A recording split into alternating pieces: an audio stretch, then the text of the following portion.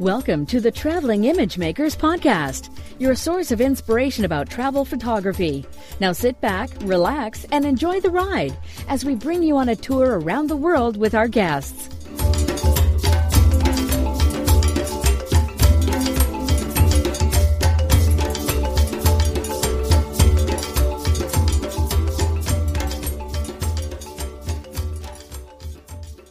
This is episode 38 of the Traveling Image Makers podcast, and I'm your host, Ugo Cei. Is technology killing our empathy?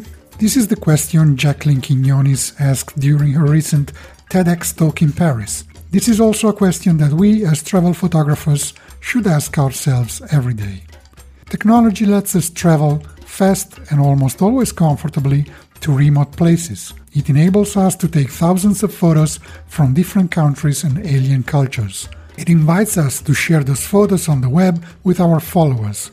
But in the end, aren't many photographers treating their subjects as if they were animals in a zoo? What is the story behind the portrait of a woman from the farthest reaches of Borneo? Where is the respect? Where is the empathy? I discussed this topic with Jacqueline in a conversation that was, for once, devoid of geekery and totally focused on how we can change our approach to technology for the better. I'm sure you will appreciate it. Remember, you can find all the links for this episode at ttim.photo/38. And now enjoy my conversation with Jacqueline Quinones.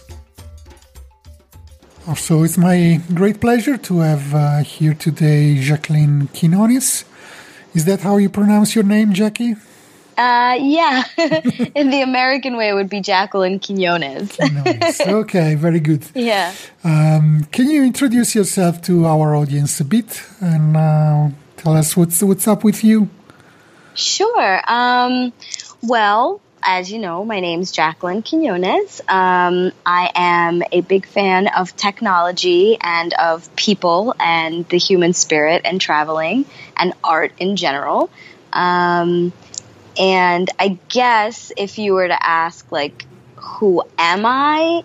I don't know. I guess I'd have to say that, like most of us, I have different sides, different shades. There's, Jackie the friend, the sister, the aunt, daughter, granddaughter, whatever, like all of us, right? But as it pertains to your show, there's the traveler within me with a very inquisitive mind that's an artist and a storyteller that really, really longs to affect people's lives positively through imagination and instilling hope and possibility, which inevitably led me to becoming an entrepreneur. And if you're passionate enough about change, if you care enough about people, you'll care enough to find a way to make a change. So I guess that's me in a nutshell. Great. And you're based in, where are you based in? I'm in the U.S. I'm in California, in Los Angeles. Great. How's the weather there? Is it hot? Oh my goodness, it's so hot. I actually just had this conversation with about 10 people today because it's been so hot in California for the past week. And there's actually a fire that's been going for quite a while, actually 4 days now, I think. Wow. It's pretty bad, yeah, unfortunately. So they had to evacuate people and animals and so forth. So let's maybe talk a little bit about travel, and we can think about other places and not where we are right now, where the weather or the climate is not the best. I was reading about you, and there's a sentence that you have on your bio that says that traveling opens you up in terms of opportunity, opens you up to a world of opportunity. Clearly. Yes. And can you give us some examples of those opportunities, maybe that you had while traveling? Some interesting stories, or? Okay. Well, I think maybe I'll start sort of broadly, right? Yeah. Because there's one specific thing that I refer to when I think of that, and then obviously smaller things that I can explain after. But I mean, I could go the easy route with this question and mention the business that I started because of my travels, right? But before my business could even begin to take shape, right, something else had to happen. And that was the heart of the real opportunity. I had to open myself up. And I don't mean in, an intangible, mystical way. I mean mentally and emotionally, concretely open myself up to anything outside of myself, anything. Different cultures, beliefs, opinions, attitudes, terrain, weather, languages, ways of living, everything. Because the basis of success in life, I think, is your ability to understand and communicate properly with other people, right? Mm-hmm. To observe and understand without imparting your own opinion. That's emotional and social genius. That's what I think. And not many people can do. I mean, very, very few people can do that. And traveling opens you up to this, which also opens you up to a world of opportunities, because when people notice, then they do the same for you. We don't live in a vacuum. We live and share with people on a daily basis, and we have to connect with each other to survive. And we have intuition. We see the goodness in others. And when people are willing to listen, we connect. And traveling teaches you this, if you let it. And that's the opportunity that brings you a world of other opportunities. That's what I think. So that's sort of the bigger sort of idea, right? Mm-hmm. But on a smaller scale, it helped me start my business. I did couch surfing. I don't know if you're familiar with that or not. Yes. Maybe you can explain that to some of our listeners who are not familiar with that. Sure. So couch surfing began years ago. It was a really small website, couchsurfing.org. And I had always wanted to try it. But essentially what it is you go on there, you create a profile, and then when you travel, you ask other couch surfers who are offering their homes to stay in their homes. And it's a cultural exchange. There's no payment. So it's sort of like an Airbnb, but without the payment. You're staying on someone's couch or in someone's room, or sometimes even their whole apartment for free, just for the opportunity to meet different people in different places in the world and culturally be able to exchange ideas and information, cook for each other, or, they'll take you somewhere and teach you about their culture, and, maybe you return the favor when they come to your city. So I did that because I'm a big believer in the goodness within people, and I was right, and I was able to meet so many amazing people, and that was how I met my business partner. Mm-hmm.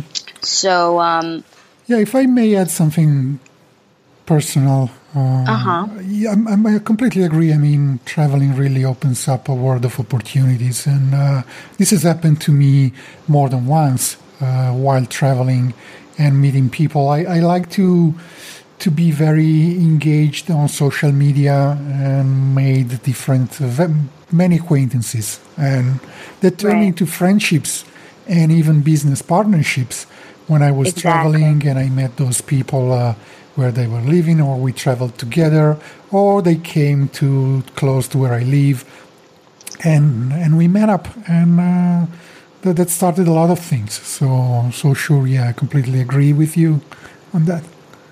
Yeah, exactly. And see, that's the beauty. Like, when you realize that, creating these relationships from a very honest place is the key to success in life, whether it's emotional success, spiritual success, monetary success. It's all about connection and interconnection. Mm-hmm.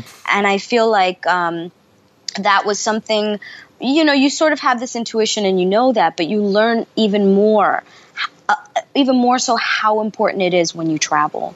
And that was what led me to meeting my business partner and sort of starting this social media experiment or initiative online. Can you tell us a bit more about that?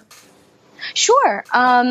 So it's, like I said, it's a social media experiment based sort of on this concept that social media doesn't need to be a model that was created during the advent of the internet, right? It can grow and morph and improve and sort of help us in our own ability to communicate.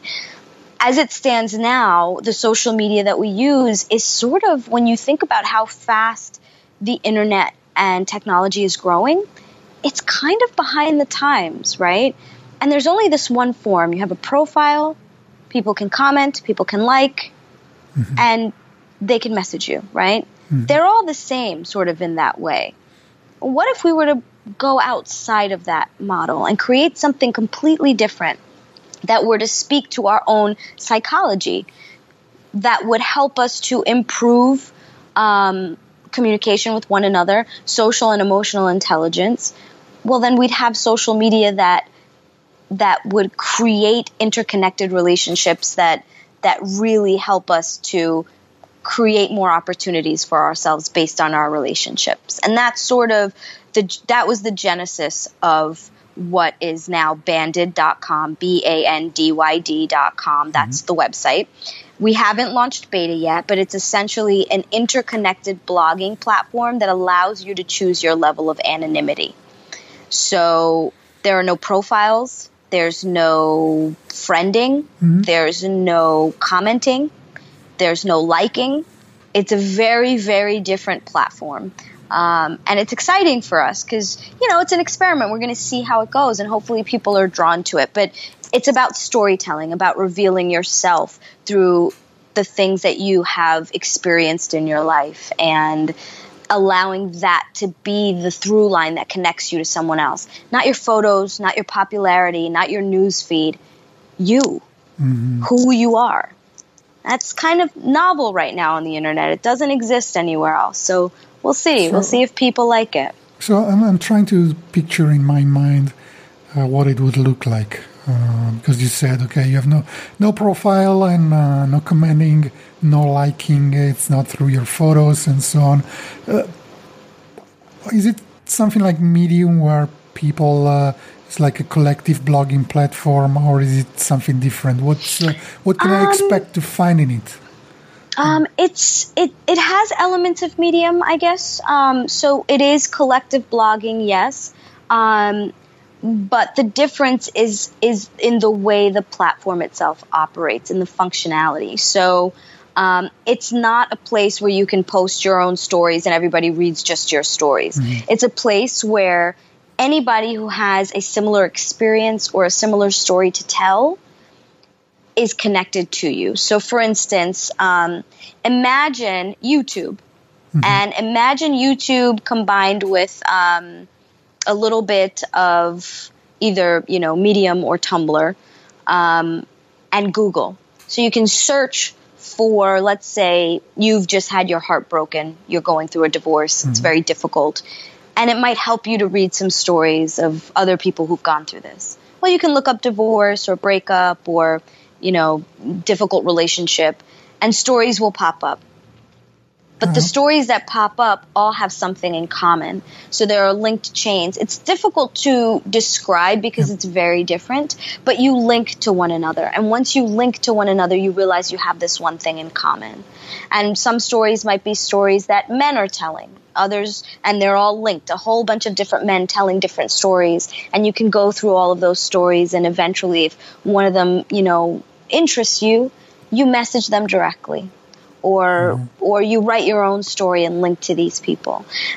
There's also, the opportunity to be inspired. So if you're looking for something to do, say in, somewhere in Africa, maybe someone, told you they went skydiving. You can look up skydiving in Africa. And you'll see a bunch of stories linked to one another that are similar. And again, it's like the Google of storytelling. You can read different stories from tons of different people and things that they've actually gone through, and pick something and put it on your bucket list. Or there's a lot of different fun functionalities with it. Very, very different from anything else that's online. So while I'm trying to describe it to you, I'm seeing it, but I imagine it must be difficult for you to see. So, yeah, it's something that you really kind of have to try. Yeah. Well, I'll put myself on the list to be notified when you open up the beta. Excellent. Maybe we'll check it out and do another episode where we can talk more about it. Oh, that'd be great. Yeah, Thank you for the support. Very much appreciated. And you mentioned it's anonymous, or rather that you can choose your level of anonymity. Right. Anonymity, yeah. Mm-hmm. Anonymity, yeah. Sorry. It's okay. But you can be with your own profile and photo and real name if you want. Or it's supposed to be anonymous.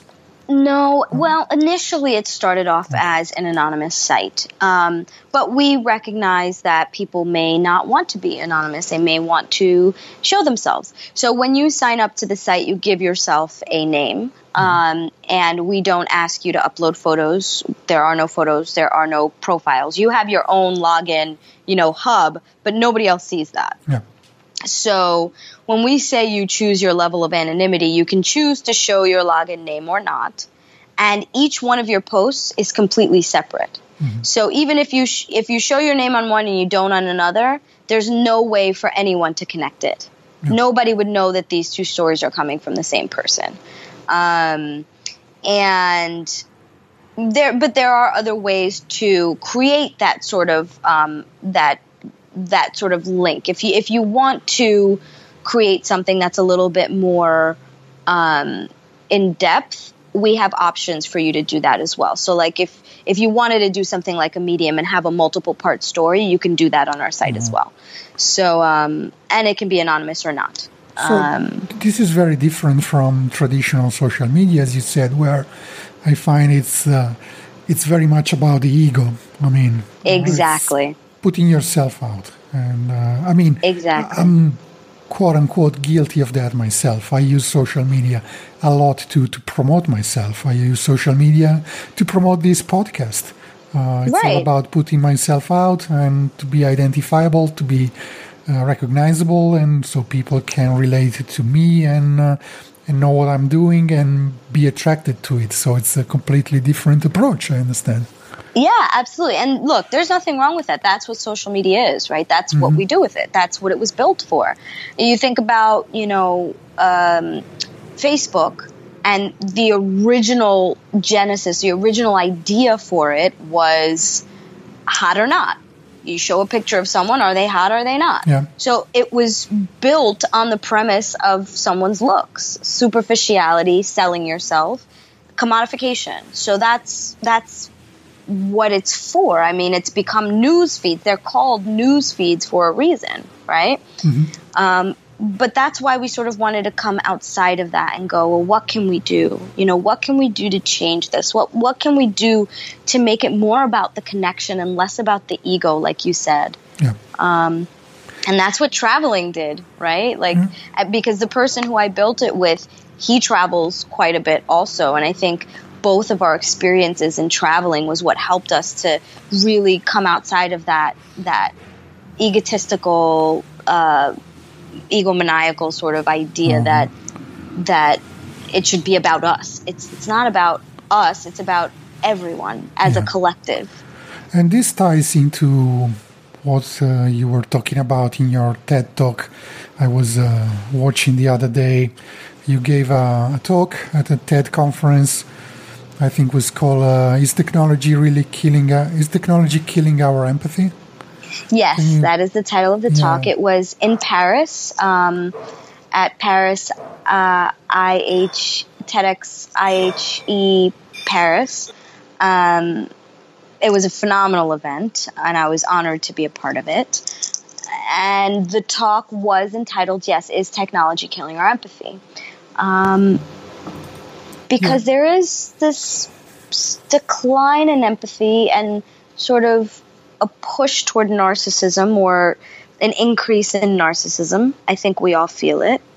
And whether or not I think technology is killing our empathy, to answer the question, I would really recommend that other people watch the TED Talk, because I don't want to sort of answer that for them. I think watching the TED Talk would sort of help in explaining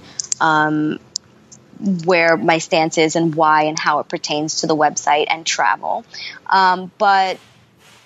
But what I can say is that there was a 2011 survey that was conducted at the University of Michigan in Ann Arbor in the United States.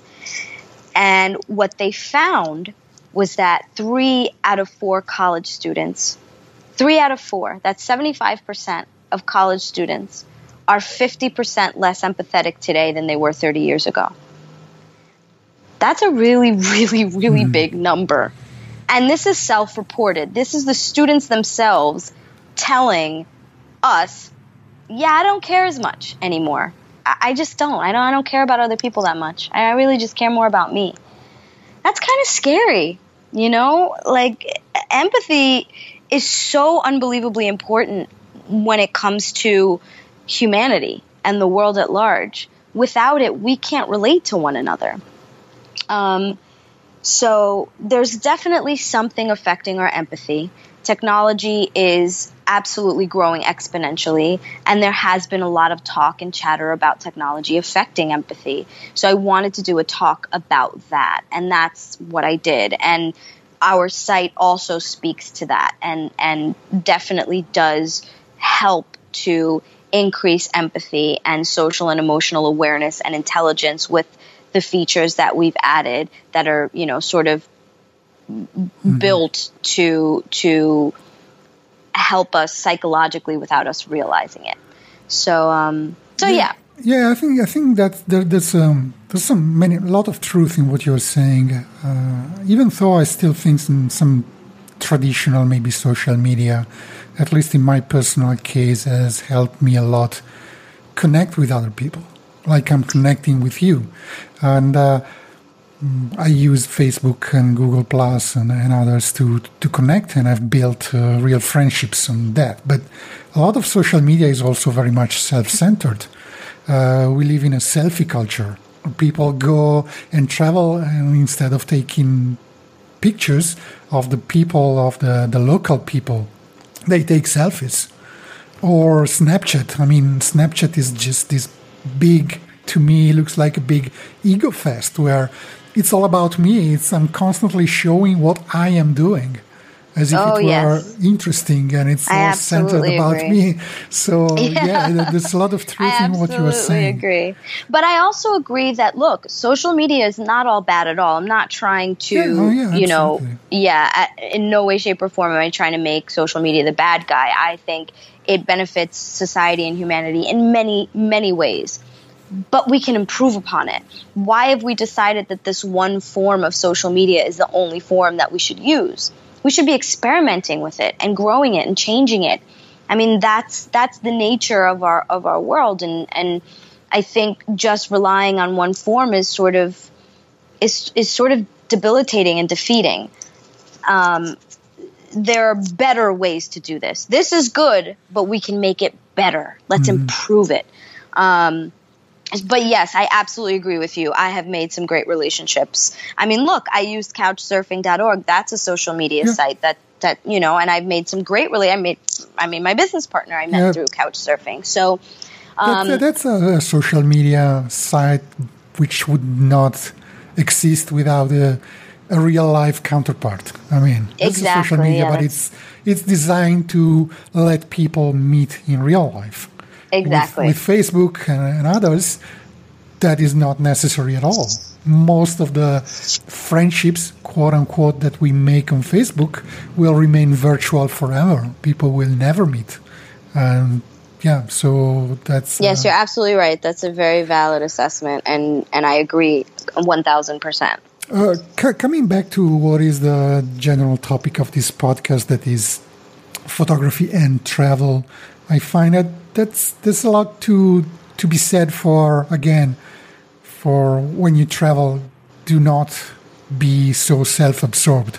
Do not go to places to take selfies of yourself in front of a great place.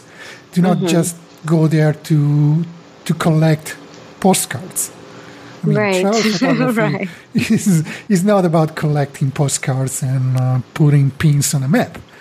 It's about getting to know and getting to capture the real substance, the real soul of a place by connecting with the locals, by taking photos of the locals and their culture and their customs and being part of it. That's all that's travel photography is, in my opinion. It's not a big collection and filling your bucket list with selfies, and I've been to these countries and Right. 50 countries. No, I agree. I agree. I'm sorry, you were saying? No, go ahead. No, I agree. Wholeheartedly again. And like, I know I may not be a photographer per se, but I'm absolutely an iPhone only Instagrammer. Mm-hmm. And I love taking snaps of moments that take my breath away. And I think there's something so unbelievably breathtaking about a photo that just makes you stop because it's so honest. And that's what I like about photography and travel photography specifically, because I every once in a while I'll find maybe a person or two to take a photo of, but 9 times out of 10 I'm photographing what I'm seeing, the terrain or the building or the Seine on a cold winter day. And it's sort of I try to capture the emotion in the moment for the memory. Mm-hmm. And hopefully that seeps through the photograph to people who are looking at it, because there's something that transcends language in photography. And as an artist, I really, really appreciate that. It's a form of storytelling. And I think it's much more telling than sometimes reading a book or watching a film. And that's, I think, kind of beautiful. So you said that storytelling can fix the issue with the lack of empathy in social media, right? Yeah. So that's your main the main reason behind Bandit and what you do. Right. So yeah. Speaking of travel again, do you have any dear to your heart locations that you have visited? Where do you like to travel, and what do you like to do when you're traveling? Well, that's a big question, because I will travel anywhere. So I just love traveling in general, even if it's to the store, the corner store. Like, I just love to travel. But I think one of the most phenomenal places I've ever been would have to be the Grand Canyon. I can't even describe the enormity of that place. And then, of course, the Swiss Alps. That was just insane. Mm-hmm. And I think, too, some of the smaller things. When I was in Egypt, one of the coffee shops there, it was just so warm and inviting, and the people were so kind, and being able to smoke a little shisha and drink a little, fresh juice and play dominoes, mm-hmm. and really immerse myself in the culture. That was amazing. And I've done that at, in all the cities I've been in. And I feel like if it's not something that's just naturally enormous and gorgeous, then it's the little things. It's the little things off the beaten path, not the tourist sites, which are also great, obviously, don't get me wrong, but it's the friendships you make with the people outside of your understanding and your culture that really, really resonate, I think. And that's what you bring back with you. Yeah. It's you made me think in mentioning Egypt, which is in a bit of a turmoil. So I was talking to some friends who used to go there, and to some Egyptian people, and basically tourism to Egypt has died. Nobody wants to go to Egypt, and now nobody wants to go to Turkey, and pretty soon nobody will want to go anywhere because they're afraid of terrorism and immigrants and whatnot. Right. So social media might be killing our empathy, but it's also fear that is killing our empathy in a way, and it's people who are stuck in our fears, and I don't know if it's the media, the politicians, and so on, but it's people are truly afraid, and it's upsetting. I cannot say I'm planning to travel to. I was thinking the other day, and I was talking to some friends, planning to go to Oman, which is a beautiful country, and it's an incredible, peaceful, and safe, secure country. And people were looking at me, are you sure? Is it safe? I said, are you kidding? Oman is much safer than most of Europe. So people are afraid, and this is killing empathy. They are, and I agree with you, and I think that is the goal of terrorists, to have us in a state of fear, which is why I don't pay attention to it. Mm-hmm. But I think acknowledging that, I think your acknowledgement of the fact that fear is a potential killer of empathy, it shows me and probably everyone else that you know that you're very well aware of your own emotional states and other people's emotional states, which is the beginning of rebuilding empathy. So to be aware of that is absolutely amazing. And to know that you can in fact change that based on the way that you approach the situation, asking questions or doing it even though those are ways to sort of help rebuild the empathy and get rid of the fear by connecting with people and realizing that you shouldn't let fear be what leads you, because it's either fear or love, right? Those are the two sides of the coin. Mm-hmm. If you're led by fear, inevitably there's going to be a bad outcome. But if you're led by love, then inevitably we rebuild empathy, we rebuild understanding, we communicate, we connect. So and sometimes social media, being media, just amplifies our fears. I mean, we are constantly complaining about the fact that mainstream media is painting everything in a very negative light and giving a lot of exposure to bad things that happen.